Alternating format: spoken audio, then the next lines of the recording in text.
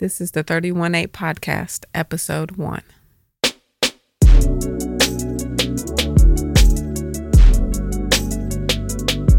If you have a voice, speak up for the voiceless.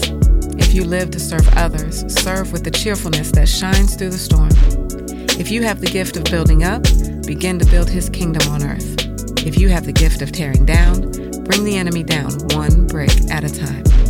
If you have the gift of leadership, lead his people back to him. If you have the gift of guidance, show the world his way. If you have more love to give, then find the unloved and shower them. If you have the gift of tongue, then use your words to bring nations together. Speak up for the voiceless. Welcome to the 318 Podcast, where we talk with people from around the community that are tirelessly working for the voiceless. I'm your host, Jennifer Bates. Whoa. Today, I'm Meg Pruitt. I'm going to take over as your host to get to know Jennifer Bates a little more, both for myself and for the community. So, one thing I would really like to know from you is why you decided to start this podcast. Great question. First of all, thank you, Meg, for agreeing to do this. I know this is way out of your comfort zone. Sitting and talking on, not camera, but microphone. There you go. That's the word I was looking for. So I appreciate you. I appreciate you taking the time to do this. Let's see. Why did I start 318 Podcast? So I started this because Proverbs 31:8 has been stuck in my head for about a decade. It is the only verse outside of John 3:16 that the whole world knows, that has resonated in me, and that even though I don't know it word for word, I know basically what it is saying, and it's saying to speak up for the voiceless and ensure justice for all. And so it's just been sticking with me for a decade, and I've looked at it from many different ways. I've tried many different things on how to make 318 resonate in the world, but nothing has really stuck until now, when I realized the speak up for the voiceless is everybody has voiceless people in their world. Some, it all depends on what you've been through. Whatever your life experiences are, whatever you've gone through in your life tends to gravitate you towards one way or another based on those experiences. So let's say, God forbid, you've dealt with cancer, then you have a special place in your heart for people with cancer. And you will, anytime you see a charity or an event or something come up, that sits with you. And so you want to be a part of it. Let's say you've been a victim of domestic violence. Then anytime you see anything that's got something to do with that, you want to help. You want to reach out. You want to get involved because you have been there before. So everybody has voiceless in their world. And there are some in which their experiences have silenced them, so they are their voiceless, which is what I found for myself. So I always say I've lived many, many lives. I'm not that old. I'm only in my mid-40s for those that are counting the years right now. But I have lived many lives because my life has taken me many different directions, from choices that I've made, from choices that others have made for me. And so I have essentially become silent in my life, and I have been very, very quiet, so as not to rock the boat, so to say.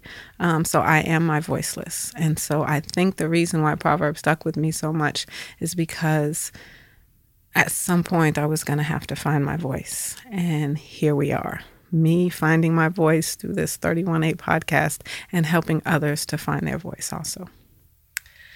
So when I see you around the community, and not only at For the Kingdom, but at other places, I find that people resonate with you, especially younger people.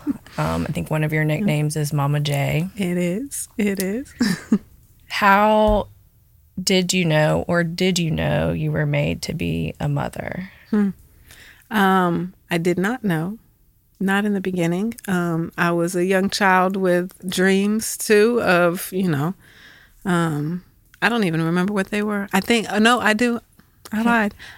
I remember that at one point I wanted to be a dancer, which is probably why my favorite show at this day and age is So You Think You Can Dance, because it's an amazing show. And I watch it every summer. But I wanted to be a dancer. And then life took me a different direction. And I became a mother at a very young age. I was a mother at 16 years old to my beautiful baby girl, who is now in her late 20s, because I'm in my mid 40s. Remember that? Okay. But I became a mother at a young age, and I took it seriously. Like, it was not oh, well, I had a baby, but I'm still going to do me. You know what I mean? I took it so seriously that I literally put myself to the side in order to take care of her. And then I had more children, and children kept, what's the word I'm looking for? Gravitating towards me in many different ways. So I have 9 children today, some by birth, some by adoption, some by marriage. And it's just the way they come to me is the way God has them to come to me. But I love each and every one of them. And I think I was put on this earth to be a mother, not just a mother, which I'm learning, but it's taken me over 2 decades to learn this, that I am more than a mother. But I was put here to mother the next generation as best I could, so that they know that they are powerful human beings when they walk out of my home and into the world. So, yeah. So speak a little bit more to that. What else do you feel like, other than being a mom, that you, Jennifer Bates, want to be and are? That's a harder question than the mom question because I'm just now learning who I am. And so I don't know. I don't know fully. I'm still exploring, which is why this Speak Up for the Voiceless is here. Like, I've got the blog. I love to write. I have been a writer for the majority of the last 3 to 4 decades, since somebody put a pencil in my hand and said, here, write A, B, C, D. And I love writing. So I do. I have a blog right now that kind of goes along with this podcast.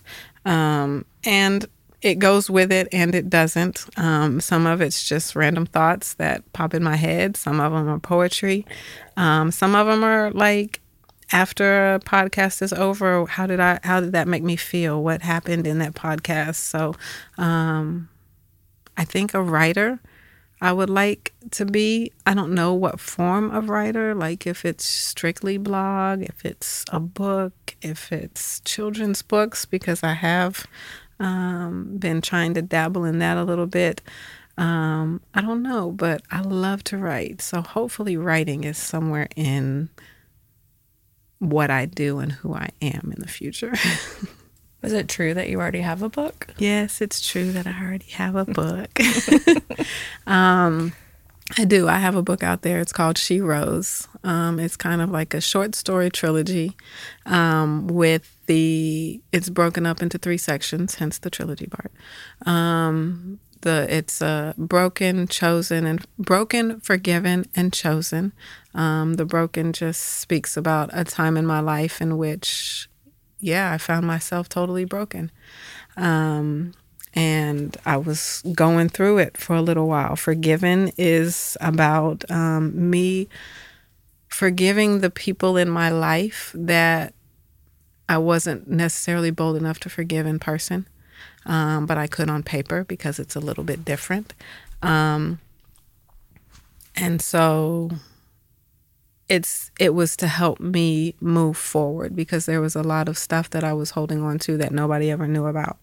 And so it was more to free myself, because I didn't expect apologies or anything from anybody, because it wasn't that type of forgiveness. It was more to allow myself to move on and live and put my past in the past. And then chosen is kind of just, why am I here and why do I do what I do?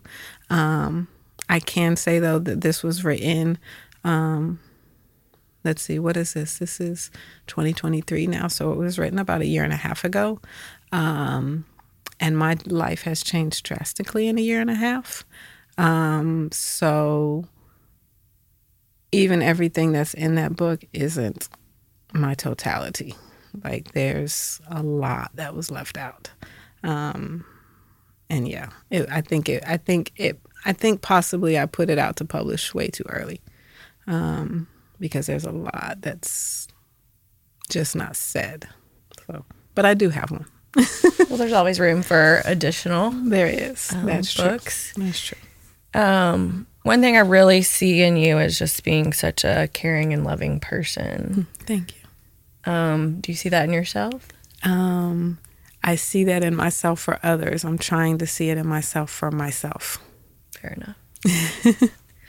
What do you think brought you to be that caring and loving, and how did you learn to be that for others?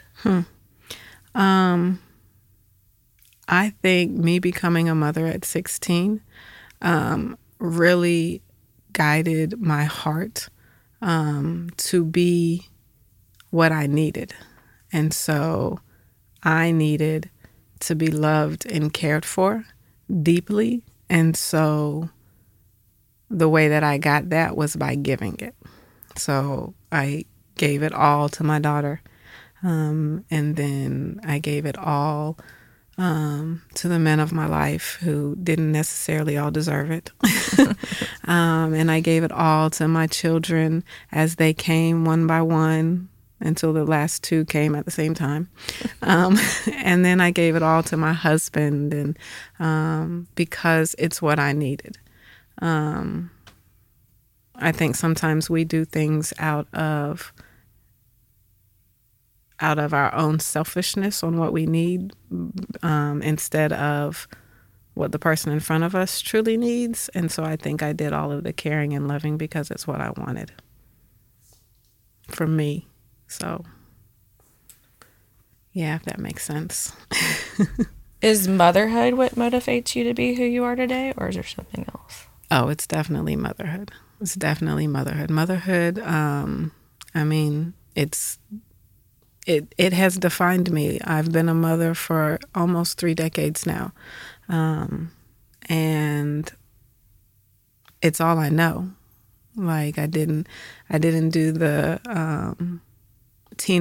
selfish teenage years. I didn't do that because I had my daughter at 16. So my selfishness went all to her. I didn't do the party college years because, I was working. I was a working mom at the time.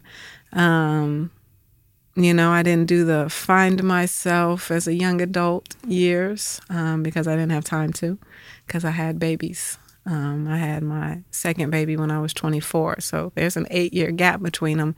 But, starting at 24, I just, I was now a mother of multiple children. And so, yeah, motherhood definitely defines my path in life.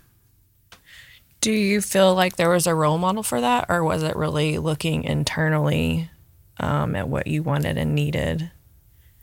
I mean, I think what I did for motherhood, excuse me, I looked at the mothers in my world, my mother, my stepmother, my coworkers who were mothers, and I kind of picked and chose from each of them what I liked and what I didn't like, and cultivated my own type of motherhood based on that. So, no, there's not one that I can say, oh, yeah, that's who I modeled my motherhood after, because no, there's not one out there that I did. It was just, yeah, it was kind of like a buffet of other mothers, watching them, because I am a people watcher. I love to watch people. I love to just imagine their lives. And I think that's why a lot of people gravitate towards me and start telling me their life stories. Because there have been quite a few times in which I will walk into a room and get introduced to a few people, and before I know it, there's somebody standing in front of me telling me their life story, and all I said was, "Hi, I'm Jennifer." And so but I think people see it on me that I care. You know what I mean? Like it's not out of the ordinary for me. So I care that that they have a story, one, and two, I see them, and so I want to hear their story because everybody has one, and everybody needs the chance to say it. Yeah, and so I don't remember what the original question was, but that's where we went to. Well, I think we were asking about role model, and I was asking about related to motherhood. But in general life, do you think there's a role model that has shaped you into who you are today? That's a great question. A role model who has shaped me into who I am today. I would say, again, it's kind of a buffet. Watching my daughter grow into the woman that she is, I see a lot of me in her, and I also see a lot of not me, but would like to be in her. So I think just watching her grow and watching her maneuver in the world has helped to shape me. And then there's my husband. My husband today, Tory Bates, is, I don't even know how to describe him. Like, amazing is a good word, but it's not the word, because it doesn't necessarily say everything. But he is an amazing man, and just, and he loves me, and he allows me to be me, which, is new and different for me. But he's helping me to find out who I am, so that, and in that sense, shaping me to who I am on my terms, though, which is way new and different for me. But I think, yeah, definitely those two. Those are the two that I look at the most. And then I can't forget my other children, though. I mean, it's amazing to watch them, especially as they grow into actual human beings that are independent and confident and sure about who they are. It's a beautiful thing to watch. And it gives me, I am a proud mom, but I don't think proud is the word I'm looking for. It gives me a sense of hope that, one, I did something right, because they are decent, caring, loving, kind human beings that I'm putting out into this world, you know? And so that gives me a little bit of hope for myself that I can at least be half of that too. So, yeah. So other than motherhood and writing, what are your aspirations for yourself in the near future, as well as maybe the community around you in Raleigh and Memphis? Well, so Memphis is not my home, not my original home. It is my home now. But I am not from Memphis. I moved here a little over 4 years ago. And when I got here, just to be perfectly honest, once again, I was sad because I didn't bring all of my children with me, because some of them were adults and had their own lives. And it was the first time I had ever not lived in the same vicinity as them. You know, I mean, obviously growing up, we were in the same home. And then when they went off to college, they didn't go far. and then they became adults, and they still didn't go far. And, you know, I never lived more than 10 minutes from my children. And then boom, bam, I get up and I move 6.5 hours to Memphis. Maybe we should back up there too. Okay. So I think, if I remember correctly, you've lived all over the United States and the world probably, but probably your adult life was spent mostly in Atlanta. Is that correct? Correct. I'm an Army brat. I grew up an Army brat. My mother, when she got remarried, she remarried a military man. He was in the Army. So my childhood was spent every 2 years moving from city to city, state to state, country to country. So yes, I have lived a little bit of everywhere. But then my stepfather retired when I was right before I started high school. And so my mother was born and raised in Atlanta. So when he retired, she wanted to go back home, essentially. So we moved back to Atlanta for his retirement, and that's where we stayed. So Atlanta was, I was born there, but then left and came back my high school years. And so Atlanta was essentially home because it was the first place I had spent more than 2 years at a time. And so, yeah, starting in high school, I was in Atlanta, and then in the middle of high school, I got pregnant. So I moved out of my mother's house, but I stayed in Atlanta because it was still home. It was the only home I actually knew at the time. So I essentially stayed in Atlanta. I mean, I did move to Orlando for a little bit, but got homesick for Atlanta, so I went back. Atlanta was home for many, many years. And so then 4 years ago, you and Tori made the leap to move to Memphis. Correct.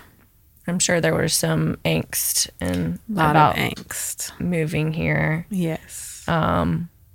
What is something though that brought you to say yes to the move? So it was God. I'm not even going to lie. It was God, because there is no other explanation as to why. When we first got here, everybody was like, you moved from Atlanta to Memphis? What is wrong with you? And I didn't really understand that because God closed my eyes to all of the not so great things of Memphis in a time when I needed my eyes closed to that. Because honestly, I grew up, my grandmother loved watching Cops. And every time I would go over to her house, it was on the TV.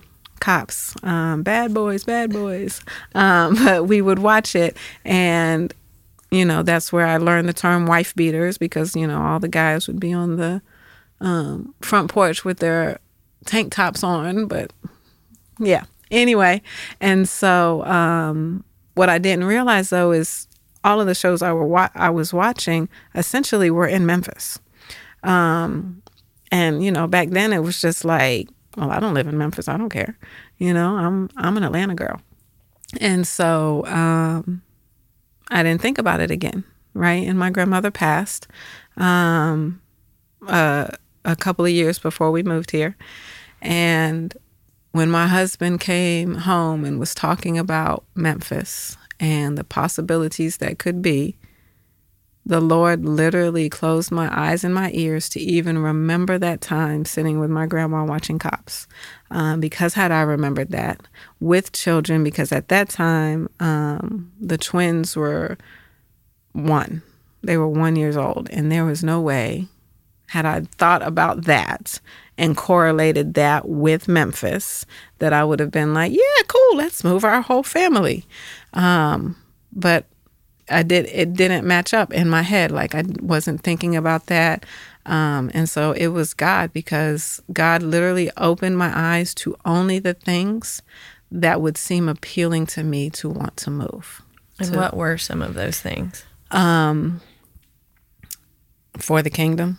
I mean, it's why we came here. For the Kingdom is the nonprofit that my husband runs in the Raleigh area of Memphis. And when we came to visit, probably a couple of months before we moved here, first of all, it was one of the coldest days in Memphis. And I'm a Southern girl. I don't really like cold weather too much. But when we came, I think it was about 10 degrees and the wind was howling. And we went on a tour for the kingdom. So we were outside walking this 100-acre campus, checking everything out. And I was freezing. Like, I don't even remember the tour. I don't remember what the buildings looked like. I don't remember that part of it. I just remember my fingers. I couldn't feel my fingertips when we were done because I didn't dress for the weather either. I didn't pack for the weather, so I wasn't prepared. But when we were here, there was just such a sense of peace. As soon as we came on campus, it was peaceful. Like, whatever was happening in the world, which I don't even remember what was happening in the world, whatever was happening in my world was gone. Like, it was a peace that you can't even explain. It's just a feeling. And, even driving around the city after we toured for the kingdom, after we toured the campsite, our host drove us around a little bit. She took us to eat at Gus's Fried Chicken, which, for those who know me, I'm not a fried chicken girl, but, I'll eat it if I have to. But yeah, but it was just the whole time we were here, there was never anything. I was never afraid. I was never fearful of a move in the fact that it's something different for our family. Like, everything was just kind of peaceful and chill and calm, and it had to have been God, because I don't really feel like that anywhere else, if it makes sense. And it's just, it was Him. That's what brought us here. Do you still feel like that 4 years later? I do. I do still feel the sense of peace.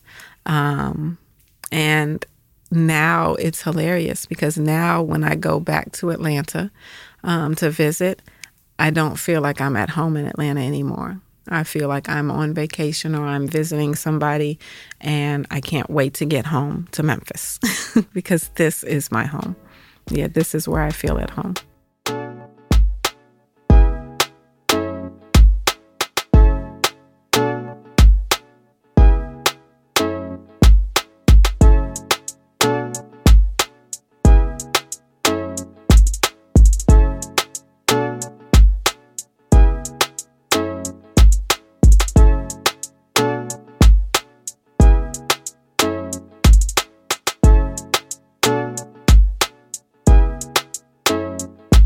I have to say, hearing some of your stories from Atlanta to Memphis, as a born and raised Memphian, I kind of thought that was what Atlanta was like, the way you're describing Memphis. I get that. So it's kind of interesting to me to hear that perspective. I've heard it a few times before, but I think just now it kind of hit home. But I think originally I'd asked you what your aspirations for the community and yourself were. Oh, yeah, that's where I was going. Right. And I'm going to put words in your mouth, but I'm curious kind of your take on it. Just hearing this, it seems like for the community is to bring peace and hope, just as you feel when you're on this campus. Mm-hmm. It is. It is to bring peace and hope. It's to bring a sense of belonging and a sense of I matter. Because too often when we get into a place of poverty, we start to think nobody cares. I have been there. I was a single mom before I met my husband, a single mom of 4, and poverty and I were tight. We were best friends, and we survived a long time together. And in that, I didn't think anybody cared.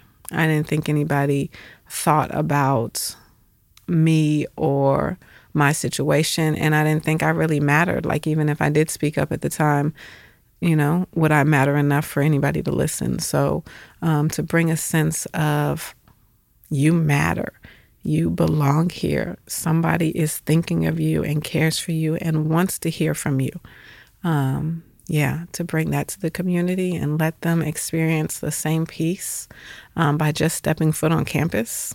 Yeah, It's a beautiful thing to watch. I've watched it a few times when people come and visit, or even when people come in for an interview for a job. And they've said it many times that as soon as they step foot, there was just this sense of calmness that they didn't expect. And so the interviews that I do for jobs normally turn into storytelling than more of an interview. And so I've heard many life stories. But it's good. It's a place where people can do that, you know? The fact that I'm not so in a rush that I can't take the time to listen. It's a beautiful thing. It's something that seems to be very natural for you. I've seen both you and Tori at different events, and I kind of make a joke to you often about you're up to speak, knowing that that's not what you want to be doing. Mm-mm. At the same time, I've also seen you speak. I've seen you at For the Kingdom, the Feed the Block night, where you got up and spoke to the community a little bit, telling about your story and how things, how you did things the way you did. And I think in this instance, it was talking about coming to campus. Mm-hmm. If you can get to campus, make it happen. And you made it happen. And so it's interesting to see that side of you too, that it does exist. It does exist. And even in this format, I mean, I made a joke about being pretty anxious and nervous, but it seems pretty natural for you. And I think it's because you realize, and I'm, again, putting words in your mouth, but I hope that you'll say if different, because you feel in your heart that this can bring hope and peace to others, that you are finding that it brings for yourself. Yep, that's exactly it. I have a few more questions because I feel like your kids might get mad at me if I don't ask them. But I think this is kind of an interesting one because it could be answered in so many ways. But do you ever wish things were different? And I would say we probably all wish maybe things were different, but then we probably at the same time may be glad that they are the way they are. Yeah. I would say yes, I wish things were different in the world. Not necessarily in my life. I think I love my family. I love where we are in life. I love being around them and hanging out with them and laughing with them. I'm at the point now that out of my 9 children, 6 of them are legally adults. They're 18 and over. Even though they're not all out of the house yet, because we still got some finishing high school up. But I love that part, so I wouldn't change any of that. However, this world, I would change it. I wish things were different in the world so that I would not stress so much when my children leave to go out for the evening, or probably and your husband and my husband. Oh yes, and my husband. I would like to feel the same peace that I feel when everybody's at home. I would like to feel that same peace when they go out, knowing that they will make it back home. So that's what I wish was different. I can definitely agree with that. So the next question then, it might change your mind or not, but what is one thing, instance, event, or person you would remove from your past if you could do so and still end up where you are today? So yes. So for those that don't know, for those listening, some of these questions, some come from Meg, and I appreciate you, and some come from my children, my adult children, everybody who has a phone. Was asked, hey, if you could ask mom one question, what would it be? And so this is one of those questions that came from one of my children. And I thought about it. I've read these questions. Some of them I still don't have an answer to, but maybe as Meg asked me today, it'll just pop into my head. But this one I've thought about. And The only thing that I can think of is actually a little difficult for me to talk about, but I will. And after, so I had my daughter when I was 16. Her father and I got married, and then we split when I was 18. So at 18 years old, I was a single mom of a 2-year-old, and it was hard, but we made it work. And we enjoyed ourselves. We had a great time. And then I met a guy, and I thought he was a good guy. I thought he was great. And we dated for a while. And then after about a year, we moved in with each other because everything was going great. And then things changed, and he changed. And this great guy that I thought was really cool turned into an abuser. And it was a long, long year and a half, almost 2 years after that, after we moved in, for me. And I would erase that part of my life. I would take that out. I would, if I could go back to 19-year-old Jennifer, I would say, do not open that door and meet that guy, period. Because he wasn't worth it. If you erase that part, would you be at the same place you still are and who you are today? Or do you think it developed some reason to want to do things like this and give a voice? That's true. Like I said at the beginning, I've lived many lives. Yeah. And I think the many lives I have lived have helped shape me to be able to be an ear for people to feel comfortable enough to come to me and talk to me, because I don't judge. Like, I can't judge. If you look at my past, I have no ground to stand on when it comes to judging somebody else. So, you know, as you've heard, I've been a teenage mom. I've been a single mom. I've been an abused woman. I've been many, many things. And I don't think people who are in those situations now would gravitate towards me and want to open up if they thought I was going to judge based on what they did or did not know about me. So I think because I went through that, it gives me a sense of empathy. A sense of empathy, yes, in which people feel. And so it makes them comfortable. So for that reason, no, I wouldn't change that in my life. But if I could take that out and still be who I am today, I would.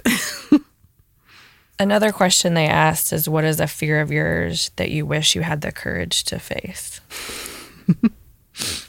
Public speaking. Which you would laugh as I'm sitting here talking to you right now, right? But this is easy for me. This is two friends sitting on the couch having a good old conversation, and just, you know, I can do this. I can do this all day, every day. But there are times when my husband, like you said, the Feed the Block thing, and my husband will say, hey, babe, you take the mic and go say this. And I have to stop you there. Go ahead. You took the mic at the Feed the Block night. When? Out at Remind me. At the community. You're talking about the community dinner. Yeah. And it was just something that was natural to you, which was something that opened my eyes to say, wait, I don't know this, Jennifer. Now I can do this. I'm learning. I am learning. But I had to mentally prepare myself for that, because I knew the Dine and Discuss was coming. I knew what the format was. And I talked ahead of time with my daughter who was running it. And she said, hey, I may call you up on, I may need you to. And so I did. I had her back. So for that, yes. Because I watched the room. Tori actually was sitting beside us with the kids running around watching TV, I think. Right. Sounds about right. And so it was interesting to watch that side. And maybe you felt, you know, this is your community too. Exactly. Yeah. I don't know. Yeah, it is. It's a mentally prepare myself. You know what I mean? Yes, I do. When I know ahead of time that I have to speak, then I can get ready. in my mind that, okay, I'm going to have to speak. Yeah. But it's those moments when, because my husband is a speaker, he can get up on anybody's stage at anybody's time and just, I mean, by the time he's done, you will have written a check for more than what's in your account, because that's just who he is, right? And he makes you believe in everything that he's saying because he feels so passionately about it. Excuse me. And so, and then later he'll call me and say, "Hey babe, come up and say something." It's like, whoa, I'm not following that. Like, what, all I have to say is, "Hi people." Like, I mean, I know I have a voice. I know I have words. I know people want to hear me. But sometimes standing in front of a room filled with people and faces that I don't know, looking at me and hoping to hear some amazing speech or some quick little quirky thing that makes them laugh or makes them smile or makes them feel good about themselves. That's a lot of pressure. It's a lot of pressure. And so it's hard. And one thing you said is that you don't judge, but would you say that you judge yourself? Oh yeah. I am my worst critic. Most definitely. Yeah, I judge myself harshly. I should not. I know I should not, but I do. Well, it's an interesting concept because I think you see how not judging others draws them to you. And so maybe it's working on letting go of the judgment of yourself to draw yourself out. We're having a therapy session now. You know, Yes, one I funny do. story about even how we met was Tori gave this magnificent speech, and my husband was actually sick that night. And so it was just me with some friends, but I mean, it was just pretty much me. And so I'd been kind of longing for a community or a not-for-profit or something to connect with. And so I went up to talk to y'all, and it was funny because Tori kind of passed me on to you. Yep. Sounds like my husband. But it was great. I mean, my real motive, or I don't know if motive is even the right word, but was I knew that y'all had also just come to Memphis, and Memphis is my home and something that I really love and am very passionate about. And yes, there's a lot of bad stuff, and we could say that, you know, same with just a lot of things. You know, we could say there's not always the great stuff in our family, but we Right. still love them, or, you know, whatever you want to say. Yeah. And that's how I feel about Memphis. And so I think one thing I wanted to bring to you was to say, if you need somebody to say what is in Memphis or where is in Memphis, that's what I wanted to be for you. And then also hear about For the Kingdom. And so then we decided to go to lunch, and we said we would include our husbands if they both came. And it was kind of like a last minute Right. decision, and the rest is history. And some crazy stuff happened even 24 hours after that. But Yes. it's kind of interesting to watch, and I kind of am intrigued by, you know, how you even felt. Like, is that even something you wanted to be put in the middle of? You knew that I was trying to talk Right. about For the Kingdom, and then he was like, "Okay, gotta go. Yeah. Peace Yeah. out."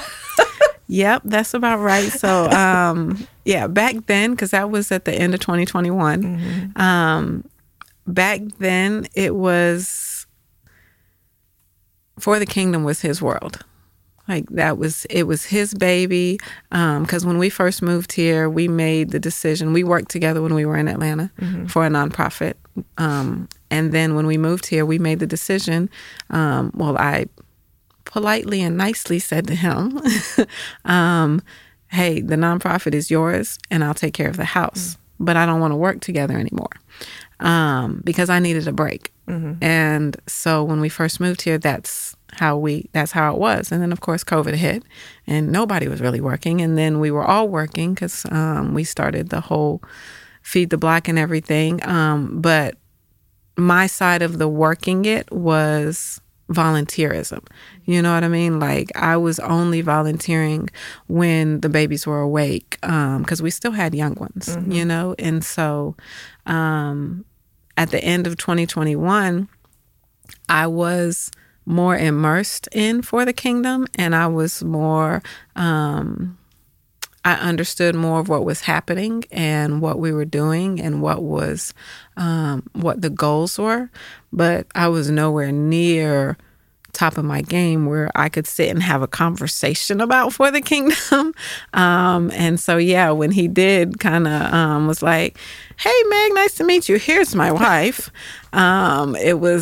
It was a little like overwhelming. Like, okay, now I'm supposed to sit here and talk about For the Kingdom. I don't know this woman, and I don't know if I know FTK well enough to get her to care, you know? And so, especially after he had just given a speech about it, and of course, whatever he said was powerful enough to make anybody care, but then I follow it with you know, and it's like, so it was a little overwhelming.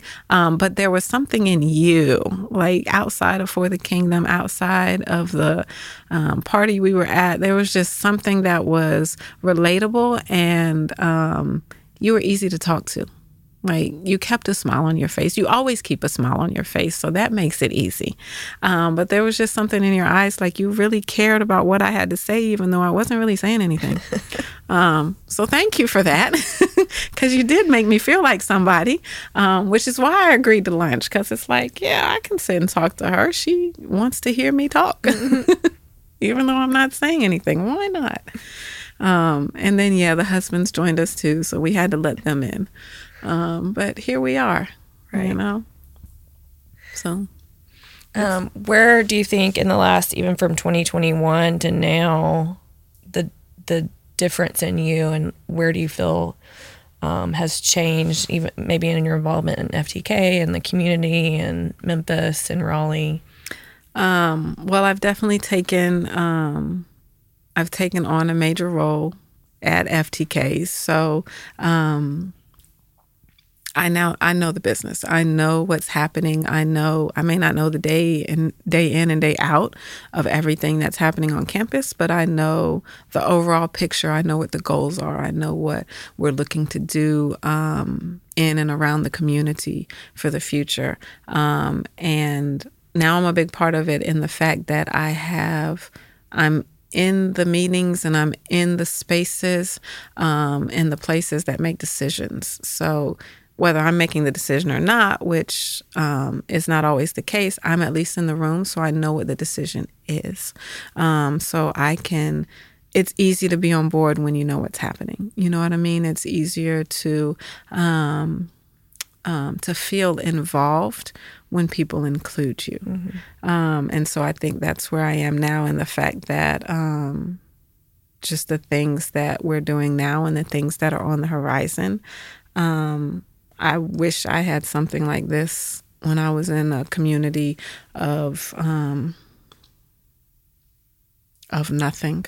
You know what I mean? When I was a young adult, a single mom, and just had no one and nobody, I wish I had an FTK near me, you know? Do you think there's anything FTK or non-FTK, other community partners, that you want to tell those that feel like they don't have a voice? Is there any avenue or thing that you're excited about people knowing about? I want everybody to have a voice. Just to be perfectly honest, like I don't judge. I don't judge for anything or any way. The only way you can upset me is if you do something to one of my children. Then me and you probably won't ever be friends. And you'll have to see the other side of me, that mom side, you know, what's it called? Momzilla. Like, I can be a momzilla when people are something with my children. But outside of that, it's like I don't judge. And so I want to hear everybody's voice. I know I've reached out to a few nonprofits around the area, and I will be reaching out to many, many more to see if they would like to come on and sit and talk with me, because I just want to hear their story. I want to hear their mission. I want to know what they're doing in the community so that others can get involved. Because again, you only get involved if it's something that's close to your heart. But let's say you get to live that great life where you don't necessarily go through these hard trials and tribulations, then how do you know where you fit in? You have to hear the story, right? You have to know, because, we'll look for the nonprofits that mean something to us. Like, I was a teenage mom. So anytime that I was looking to volunteer before I started in the nonprofit world, I would always look for places that helped teenage moms, because that resonated with me. I could relate to that, right? But now I see there's so much good work, especially here in Memphis. Oh my goodness, there's so much good work going on in Memphis that it boggles my mind, like, that nobody knows about all of it. Mm-hmm. You know what I mean? It's like there's little niches here and there, and it's like, but there's so much that's happening. And I would like to be a place that, people can come and listen and say, I didn't know about them. Let me get involved with them. Let me reach out to them, because the work that's being done in and around the city, in the municipalities, everywhere, it's so good. Yeah. And but it's so good, but sometimes it's so quiet that you don't even know it's happening. You know what I mean? So I just don't want us to be quiet anymore. Mm-hmm. I want us to, because I know the whole pride thing of, well, if I boast about this, that's me being prideful, and, I can't, let's be prideful. Let's boast. Let's tell the community what we're doing so that they can get involved and they can help. And maybe that one thing that I want to change with being stressed when my children leave my home won't necessarily be as big of a stressor if we all get together and start working these nonprofits and community events and everything together, and, be our brother's keeper, Yeah, I mean, that's a great note to end on. I think it's something I'm so excited about, and just seeing y'all work as community partners, as you say. It's not a competition. Mm-hmm. It's really to bring everybody together. But the one last question I have to ask. Oh, no. Here we go. When your Momzilla comes out, who is your favorite child? Oh, Lord, my favorite child. This one's for you, Sheena. My favorite child. Can I say that my favorite child is your child? I gave you that one. Let's see. I would say that my favorite child changes hourly based on who is not annoying me in the moment. So y'all hear that? Right, that's right. So for all of my children that are listening right now, all of you are my favorite children, because no one has texted me or called me and asked me for anything. It has nothing to do with y'all being in school. No. But I can say, the first one that listens to this and texts their mother and says, Mom, great job, I love you, there could be a special prize for you just waiting. We'll see who that may be. So, yes. Thank you, Meg. Thank you, Jennifer. Thank you for including me. Thank you for agreeing to this again, out of your comfort zone. I appreciate you, though. I think it was good. I think we relaxed and we chilled, and you were very relaxed. I will say that. You did a great job. Well, thank you. Thank you for having me. I look forward to many, many more. Woohoo! And thank you, listeners, for taking the time to listen as we use our voices for the good of others. If you have any questions for myself, if you want to get to know me a little bit better, you can reach out on the website at www.31, that's spelled out THIRTYONE-8, just the number 8.com. So 31-8.com. Or you can find me on Instagram, 30_1_8. Same one spelled out, the 31 spelled out with just the number 8. And just reach out. Let me know. Let me know what you think. Let me know what you have. If you want to be a guest on the podcast, if you want to come and sit and talk with me in this very cool, chill studio that Sir Nick over here has provided for us, come on. We're located on the FTK campus for the Kingdom in Raleigh. So I would love to sit and talk with you, as you are a voice for your voiceless. I hope you feel heard today. I hope someone sees you today, and we will be back very soon speaking up for the voiceless.